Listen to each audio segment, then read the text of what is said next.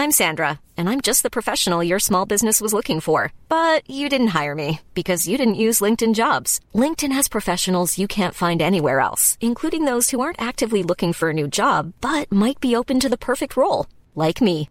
In a given month, over 70% of LinkedIn users don't visit other leading job sites. So if you're not looking on LinkedIn, you'll miss out on great candidates like Sandra. Start hiring professionals like a professional. Post your free job on linkedin.com/spoken today. Cool fact, a crocodile can't stick out its tongue. Also, you can get health insurance for a month or just under a year in some states. United Healthcare short-term insurance plans, underwritten by Golden Rule Insurance Company, offer flexible, budget-friendly coverage for you. Learn more at uh1.com. Hello, this is Danny Pellegrino, host of the Everything Iconic podcast, and I'm here to tell you all about Splash Refresher, because hydration is mandatory, but boring is not. Now, I love my water, but if I don't spice it up, I'm not going to finish what I took out of the fridge. That's why I love my Splash Refresher, which is flavorful, delicious, bright, hydrating, and 0 calories. The wild berry flavor is my fave. No, wait, is the pineapple mango flavor my fave? You know what? All 5 craveable Splash Refresher flavors are my fave because they're so delicious. So get hydrated and enjoy it with Splash Refresher.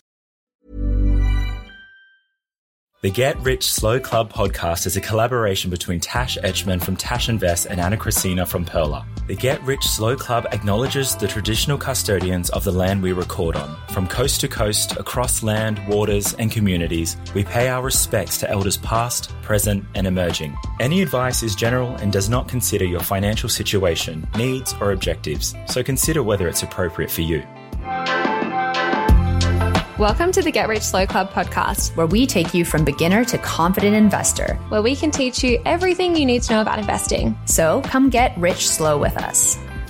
In today's episode, we are chatting to Joel from The History of Money about his journey with coin collecting and the link between mental health and money. Joel is a high school teacher, TikToker, and cricketer. So Joel, can you start us off with your money win or loss? My money win at the moment would probably have to be my investment property. I was lucky enough to buy a house about 9 years ago, and I subdivided back and got one house, and we worked with family and got it. And the market at the moment is insane. That when I got my house revalued recently, its value increased by about 30%. And I was like, I couldn't believe it. And so I was like, all the hard work I put into the house and doing it up, and the sacrifices I made to find out how much equity is in my house at the moment, it was just... It just makes it all worth it, which is great to have. Yeah, that's so exciting. I got mine. My friend did my evaluation recently on it, so I don't know how proper it is because no one's actually been there. But yeah, it was like increased by about 100,000, which is very exciting as well from the last few years. So how fun. Yay, Perth property. Yeah. Any increase is good, right? Yes. When you're owning property, not when you're not owning property, seeing those increases have been hard, as I was buying a few years ago during COVID and feeling priced out of the market is absolutely discouraging.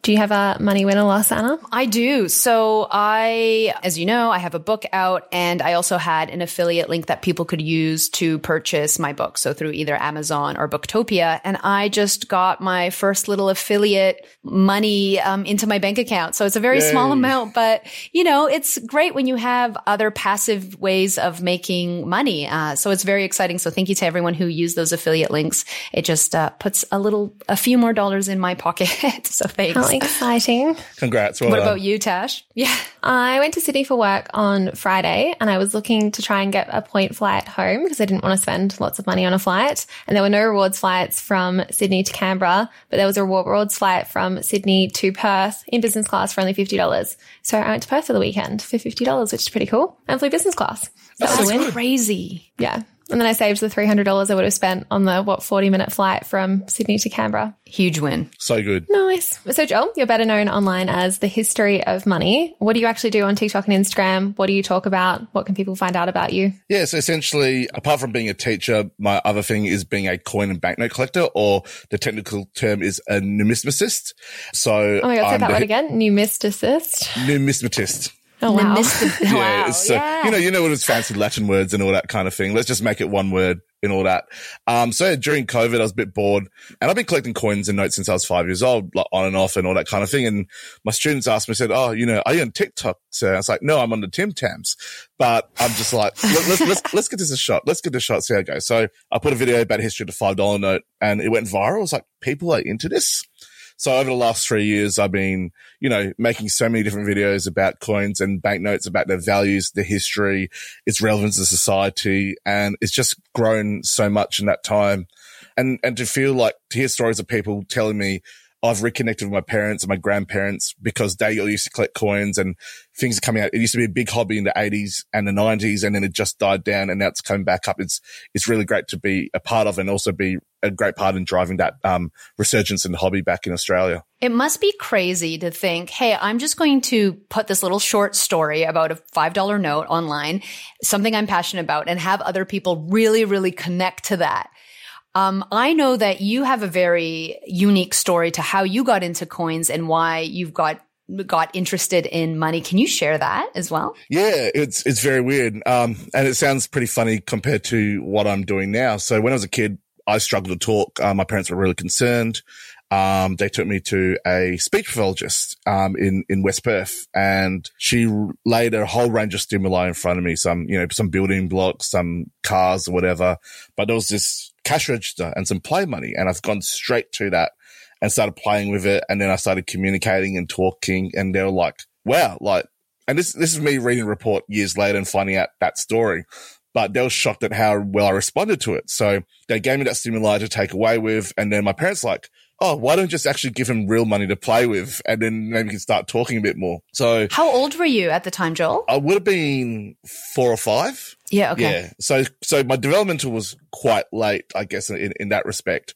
But yeah, they started giving me money to play with, and like Australian money, Malaysian money, because that's where my parents are from.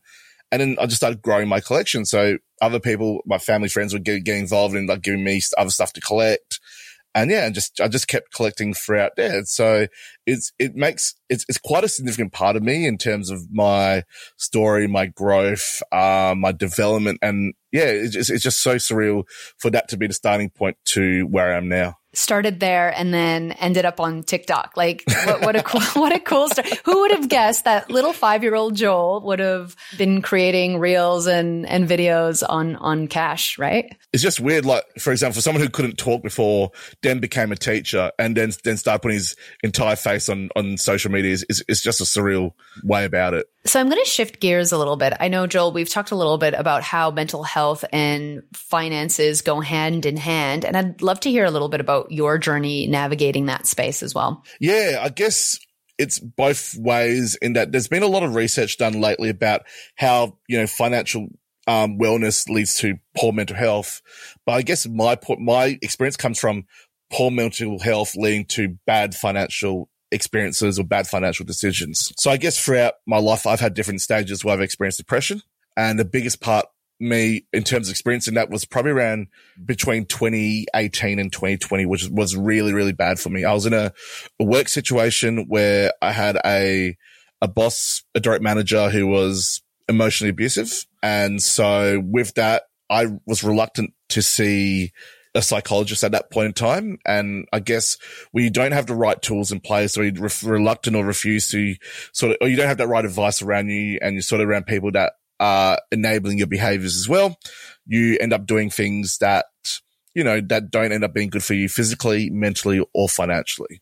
And so if I ever had a bad week at work or whatever, I'd just book a flight and go somewhere. And that's it. I didn't care how much money was in my bank account. I'd had a credit card with $15,000 credit limit, had another one that had another amount on it. And I just go and book flights, refinance my credit card, book another flight. And it was a form of escapism, and that's it. And on top of that, and you sort of go out a bit more as well with your friends as well, just to sort of do that. So if you didn't have the right coping mechanisms based on that, you'd engage in toxic behaviors, and those toxic behaviors were very, very, very expensive, to the point that my credit card debt at one point was $30,000. It was a lot of money that I was owing, and I was more so finding myself that I was maybe paycheck to paycheck or whatever. It was just like, cool, I've I still was still budgeting. I said I had my expenses there that I had to pay out every fortnight. But also a big chunk of my income was to pay my mortgage, pay my car loan, and then paying off my credit card debt. But to pay my credit card debt, I wasn't paying it off. It was just like, oh, cool. I'd pay off maybe $600 every fortnight. But then again, I was spending $700 every fortnight on the credit card. And therefore, I wasn't putting barely anything into my savings at all. And it wasn't until I had a colleague of mine who sort of knew me quite well. And she's like, you actually need to start seeing a psychologist. Like, you cannot be using your escapism and you're going out and traveling to deal with the problems that you have. Like, you can't just say, oh, I've had a bad week because this person done this to you. I'm going to go and take a flight to Brisbane for the weekend. You can't. You're not going to solve problems. It's going to be bad for you, both for your health, your mental health, and your financially. You're getting worse off. So I bit the bullet. I went and saw my GP, wrote me a mental health plan, and I started seeing my psych. And I've been seeing my psych now for 4 years now, which has been a real turning point. And really going there and talking about my situation and giving the coping mechanisms. And 2020 was a big turnaround in that, where I developed the mechanisms to deal with my emotionally abusive boss. And, it ended up I ended up driving him out, I guess, of where he's working due to me finally taking a stand and really going through. I felt when you're working with someone who's like that, who makes you feel you're really alone, belittles you, feels like you've got no opportunity or options to help yourself, you feel like, oh, wait, this is all I'm worthless. I'm nothing. I'm this. I'm going to do whatever I can to try and fix that. And that's what I was doing before. But now, saw my site, got the coping mechanisms. And at that point, money was an issue in my head. It's like, I'm trying to fix myself. I'm going to do these things. And then, I found myself, I was traveling way less often. I was still traveling, but within my own budget and my own means. And in that time from 2020 to 2022, I sorted myself out. I figured out what my greater purpose in life was. But most importantly, financially, I actually ended up getting myself out of debt. So by June 2022, I'd started a new job. At that same time, I paid off my car loan. I paid off my credit card loan. So I got no credit card debt anymore. And I've actually got a lot of savings, and I've also got, I'm net asset positive thanks to my house as well. And so it comes down to recognizing your habits, recognizing your coping mechanisms, and then also taking a stand and being able to seek help when you need it in that respect. Because we think about the emotional and physical impacts of poor mental health, but we don't think about the financial impacts of poor mental health. Because if you're undertaking these types of coping strategies, it might be going out drinking every weekend and binge drinking, whatever. It might be eating copious amounts of food, or it might be traveling, or it might be spending money on a whole range of things just to impulse buy, because your headspace isn't that great to make you feel, and you do those things to make you feel better. The financial costs are far reaching on that. And that's going to have more potential implications on terms of on your credit rating, your ability to buy property, your ability to build savings, and all that kind of thing. And so I'm grateful I had that friend who stepped in and intervened. But it also comes down to the people that are around you who are able to, willing to say that truthfully to you. On top of that, the barrier at the moment is it is quite expensive to go and see a psychologist. It is when you go, you're looking at $290, $300 a 50-minute session, and Medicare is only covering $150 each session for up to 6 sessions for the year. Unless they extend a mental health plan, then that might be another 6 sessions on top if your GP seems it's worthy. And so it becomes a further short-term cost on that, where people will be like, oh, why am I spending $300 a session on this when I can spend $300 on going out and make myself feel better? But I think people don't understand, people who are in that situation and sort of perpetuate themselves in that, they don't understand the short-term gains versus the long-term mental health costs based on that. There's definitely some, thank you for sharing. That's an incredible story. Just some cheaper mental health options that are on the top of my head. My Mirror is, I think it's $197, and then you get the $90 Medicare rebate. But the first 3 sessions, you can also get $20 off. So it ends up being under $100. And there's also the new Access program by Beyond Blue, where you can get 6 free sessions with a mental health coach as well. That's a really good option if you can't afford a different psychologist. It's so important, right? Like, our mental health can affect every aspect of our lives. And the financial side is one of it, right? Like health, well-being, and so forth is huge. And that financial impact can be massive. You can be in massive amounts of debt that will affect your future ability to make choices for yourself financially. So, what an inspiring story, Joel. Like, thank you so much for sharing, because obviously you were in a really hard place and you had the support system to help you kind of navigate that, and you've come out on top. What are some of the things that you think are really worth sharing for anyone who might be in that kind of situation where they don't know how to navigate out of it? They might be overspending or so forth due to their mental health. What are some of the things that you would suggest someone look into? I think you need to be really willing to be open about your situation. You really need to talk about your situation. Find someone that you can really trust talking about this is my financial situation right now. What are the small steps right now I can take to improve this? Right. At the second part, when it comes to mental health, you need to see a GP ASAP. You need to see a GP ASAP. Get your mental health plan sorted out, get it done, find the right psychologist. And if not, if you can't afford a psychologist, maybe look at these other options. Maybe your employer has a employee assistance package that they can do, and then you can go see them. Like for example, in teaching, most schools offer that as well. So I guess the two things, I think really the first and foremost thing is like you need to understand and acknowledge the situation that you're in. I'm not in the best mental health space.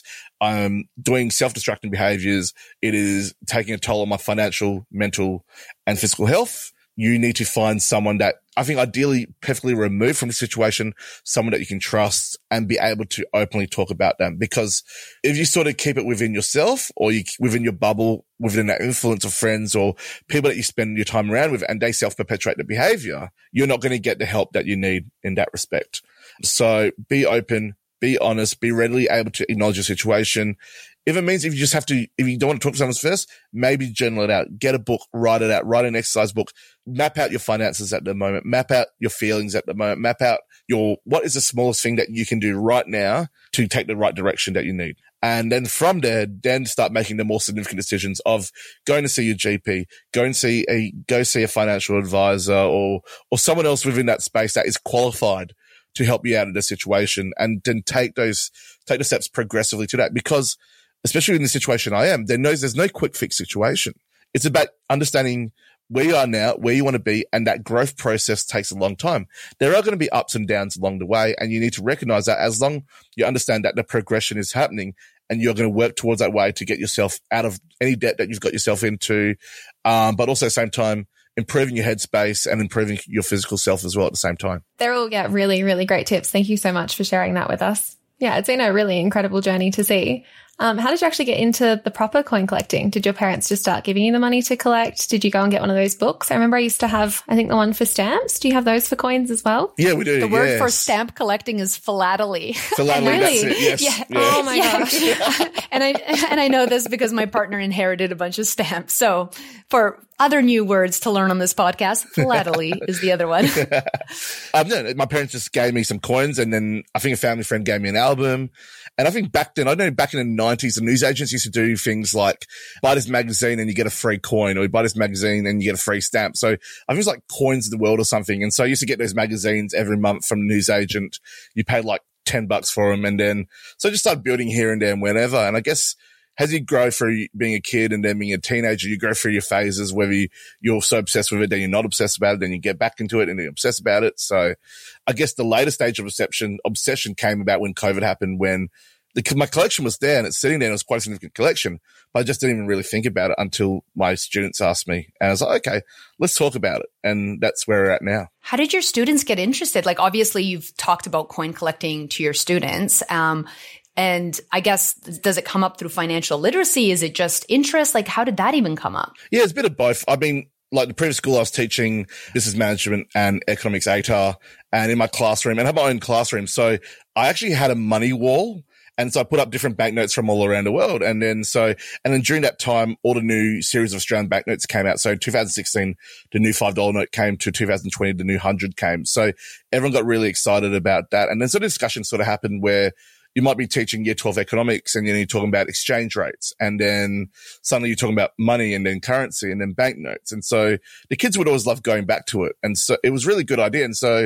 And even in school, like when a new $5 note came out, I actually organized a banknote swap at the school. Oh, cool. So the bank I used to bank with, they were very obliging to provide a whole bunch of notes, and then the kids swapped, and it was a really great fun. So within the report that I had my students, they knew that about me. And then it wasn't until when COVID happened when they said, oh, you should put that stuff out there because people might be interested to know. So yeah, it's really awesome to have that.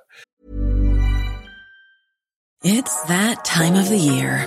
Your vacation is coming up. You can already hear the beach waves, feel the warm breeze, relax, and think about work. You really, really want it all to work out while you're away. Monday.com gives you and the team that peace of mind. When all work is on one platform and everyone's in sync, things just flow.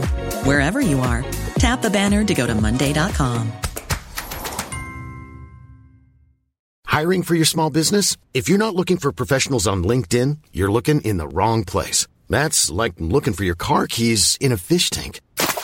LinkedIn helps you hire professionals you can't find anywhere else, even those who aren't actively searching for a new job but might be open to the perfect role. In a given month, over 70% of LinkedIn users don't even visit other leading job sites. So start looking in the right place. With LinkedIn, you can hire professionals like a professional. Post your free job on linkedin.com/spoken today. You know, being in a classroom is a real privilege to have in the first place, that you do get to shape a generation of kids. But for them to be that interested in you and in your growth is also quite a blessing in itself as well. Yeah, definitely. Have you found like actually having real physical money helps teach kids about financial literacy? Like, I'm interested in how that's changing these days, switching to card over cash. Yeah, and it's funny because Michelle Bullock, the RBA governor, came out the other month and said only 13% of transactions are now done with cash. And so we're getting a new generation of kids coming through that don't see cash at all. When I go and talk to my students, when was the last time you held cash? And most of them would say, not in the last couple of months. It's just like, cool, my parents transfer money to my bank account, put it in my card, tap and pay, tap and pay, tap and pay. So when they see the physical sense of currency in front of them, it brings us different psychological meaning in that. So one is that there's two trains of thought here. The one train of thought is that, and there's research to back this, people that generally save and spend money with cash have a emotional connection to the money that's in their wallet. So there's that psychological aspect of it. So they tend to budget a bit more tighter. They use cash as a tool in that respect. On the other side, I guess there's a social media trend, and I think you've probably heard it, is about like, you know, girl math, guy math, whatever math that is. And it's a bit frustrating, but people say, oh, there's cash in my wallet. Technically that money is not in my bank account. I'm free to go and spend it now, which is not the ideal way of going about it. So when people hold cash, especially when my students hold cash, that's usually the train of thought that I get. They're like, oh, this is a physical thing. This money doesn't come out of nowhere. I'm going to be really careful with it. Or, oh, this money's just there. I'm just going to spend it as long as I don't spend whatsoever in my bank account in itself. So it's very interesting to see where that discourse is coming from, but you're still getting that same outcome from that. I find that so fascinating. So I used to be a server back in Canada, where tipping is a huge thing. And so many people that I knew would use their tips because it's actual cash and they would spend that money. Whereas what they had in their bank account, they held on to. But because of tipping culture, you make way more money in tips than you do in your hourly wage. And I remember just being like, I don't want to spend all my tips. And so I tried to do the opposite, where I took all that money and tried to save it, because the tactile thing of like physically giving something away is emotionally much more charged than if you're just using a debit card. And that's something I'm trying to teach my kids. So it's interesting, Joel, that you actually see the same thing when you're teaching your students. What do you find is the best way to get kids involved in learning about financial literacy and being interested in the subject? I guess when it comes to teaching any other subject is trying to make it relatable to them.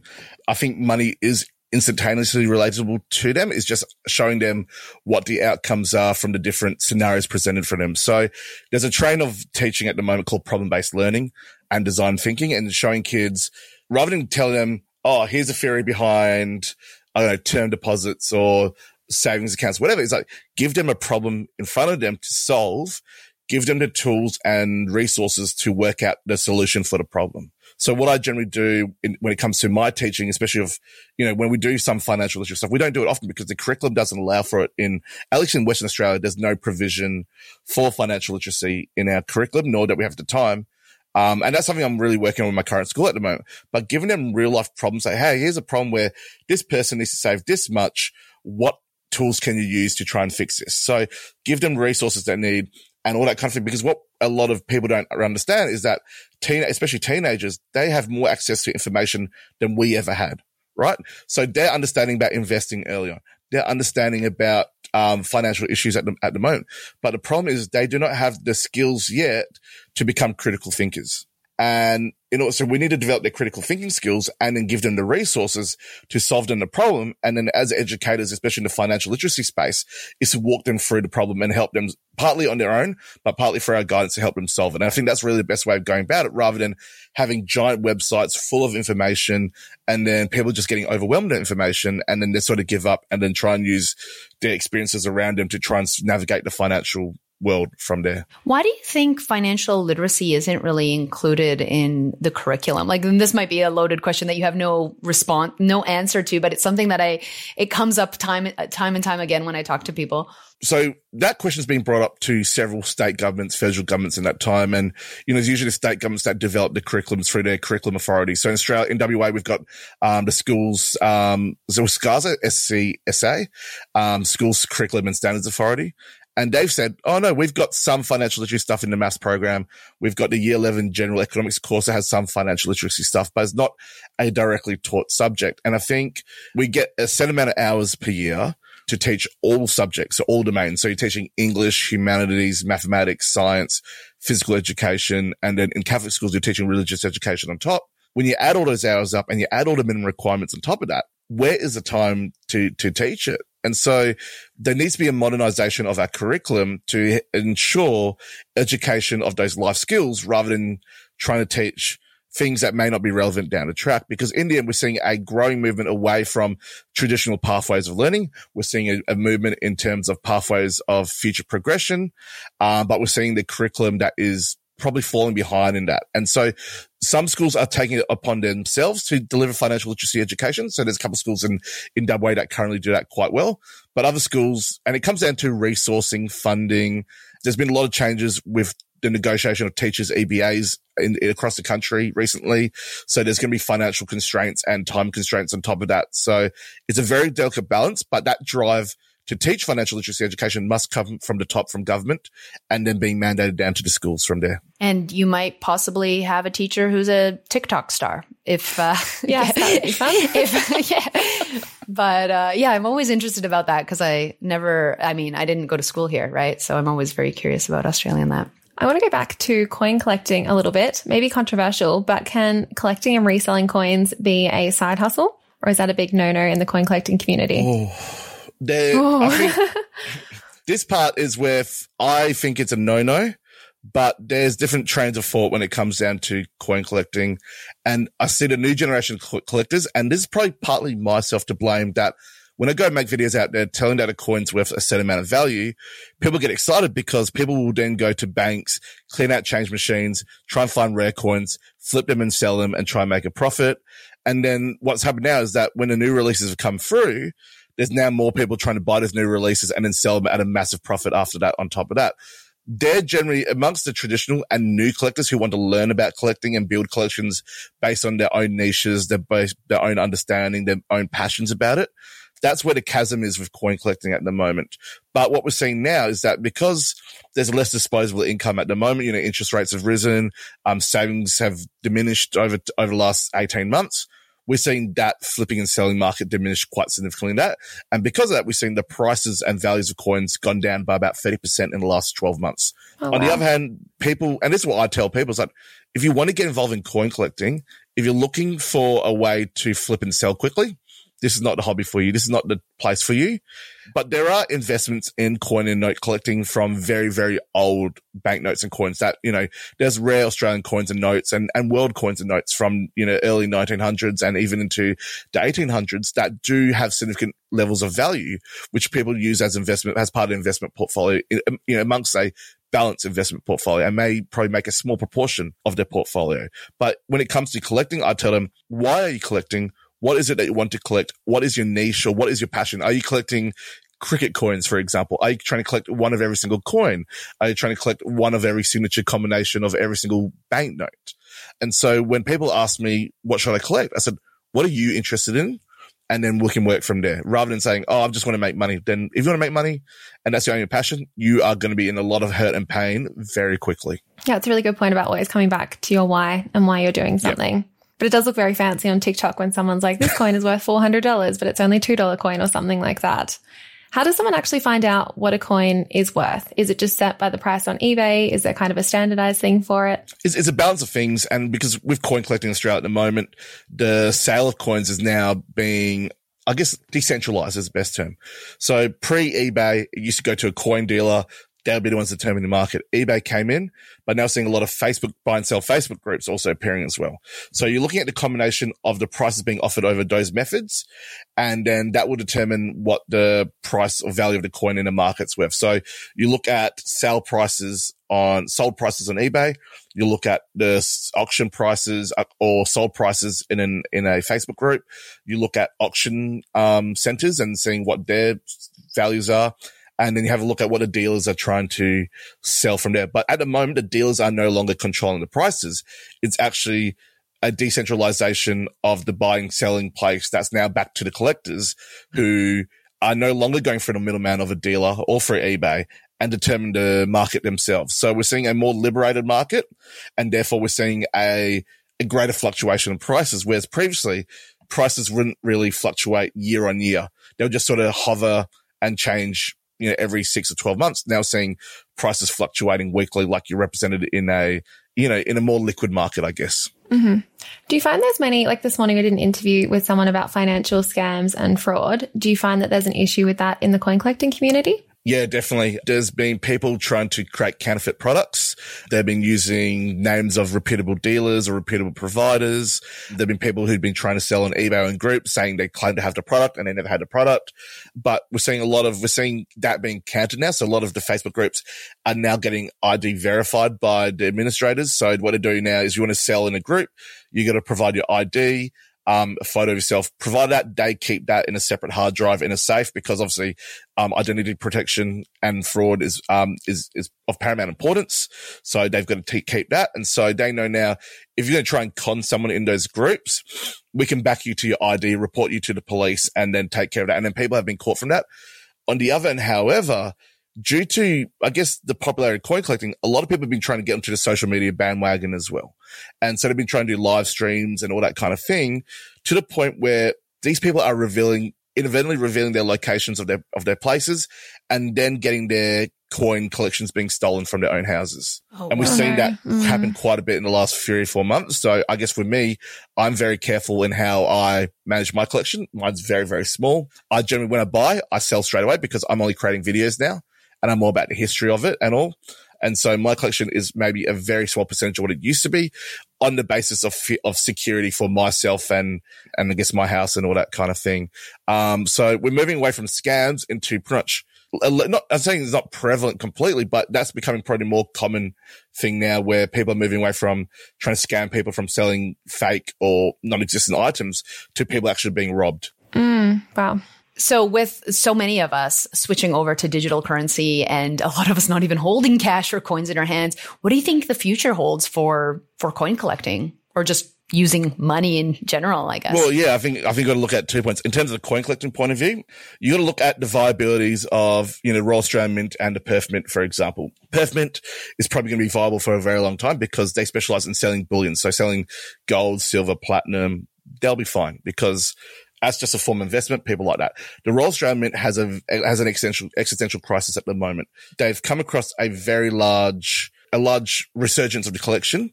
However, their revenue is also based on the production of circulating coinage for Australia and for many other Pacific Island nations as well. So a part of the money they make has to come from circulating coinage.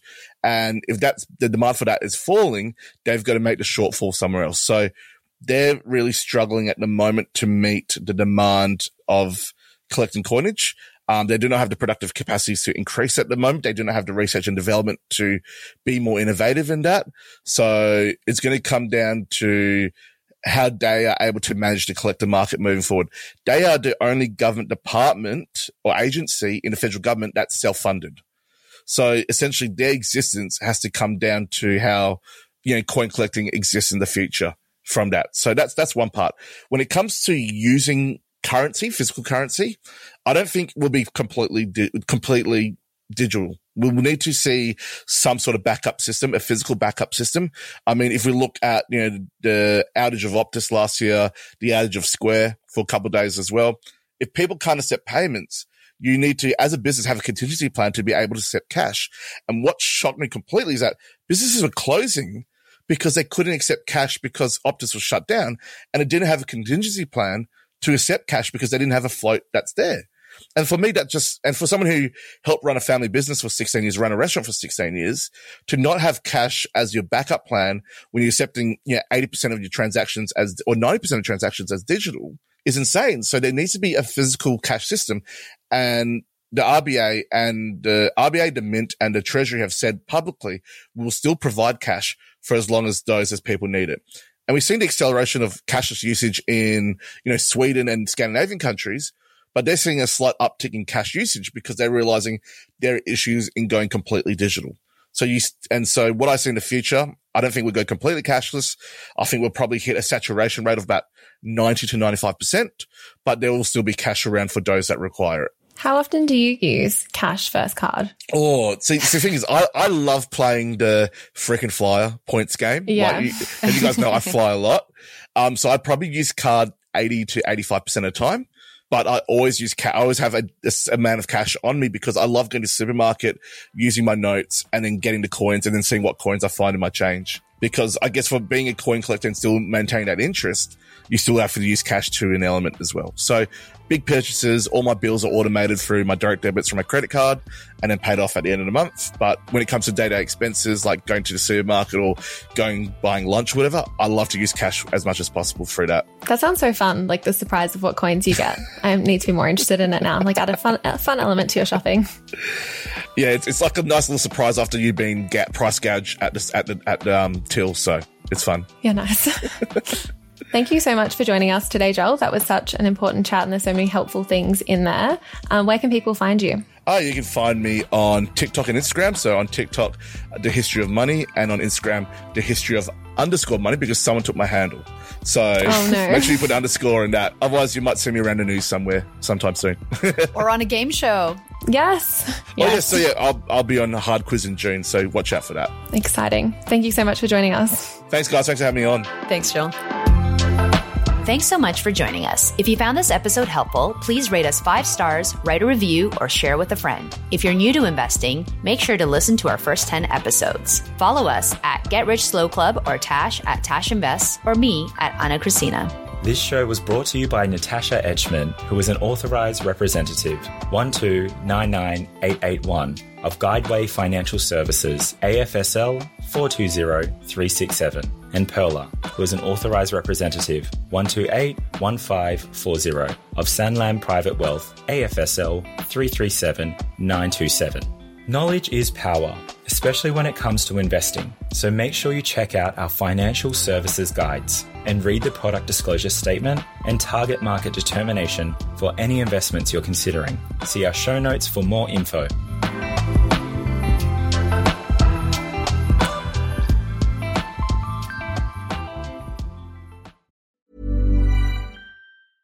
Hi, this is Paige from Giggly Squad, and I want to talk to you about Splash Refresher and my water intake. Okay, so you guys obviously know that I'm a hydrated girly, but sometimes when you drink that much water, it starts to just taste bland, and you're just like, I need something to spice it up. That's why I love Splash Refresher. It has 0 sugar, 0 calories, and it's a splash of sweetness. And they come in 5 different flavors. They're so good. Wild berry, acai grape, pineapple mango, lemon, and mandarin orange. My favorite is the wild berry because I just love a berry. So if you're like me and you're drinking water all day, then try Splash Refresher. It's going to absolutely change your water game, and it's good for you. Acast powers the world's best podcasts. Here's a show that we recommend. The Real Housewives is a guilty pleasure for most, but if you're looking to not feel guilty about that pleasure, tune in to Everything Iconic with me, Danny Pellegrino, where I break down all the messy moments and behind-the-scenes antics of Bravo's popular franchise. And on Everything Iconic, I also interview celebrity guests like Kelly Ripa, Keke Palmer, Drew Barrymore, Cameron Diaz, and more about their guilty pleasures, their past work, and so much more. So if you're pop culture obsessed and find yourself watching way too much reality TV like me, tune into Everything Iconic with Danny Pellegrino wherever you listen to podcasts. Acast helps creators launch, grow, and monetize their podcasts everywhere. Acast.com.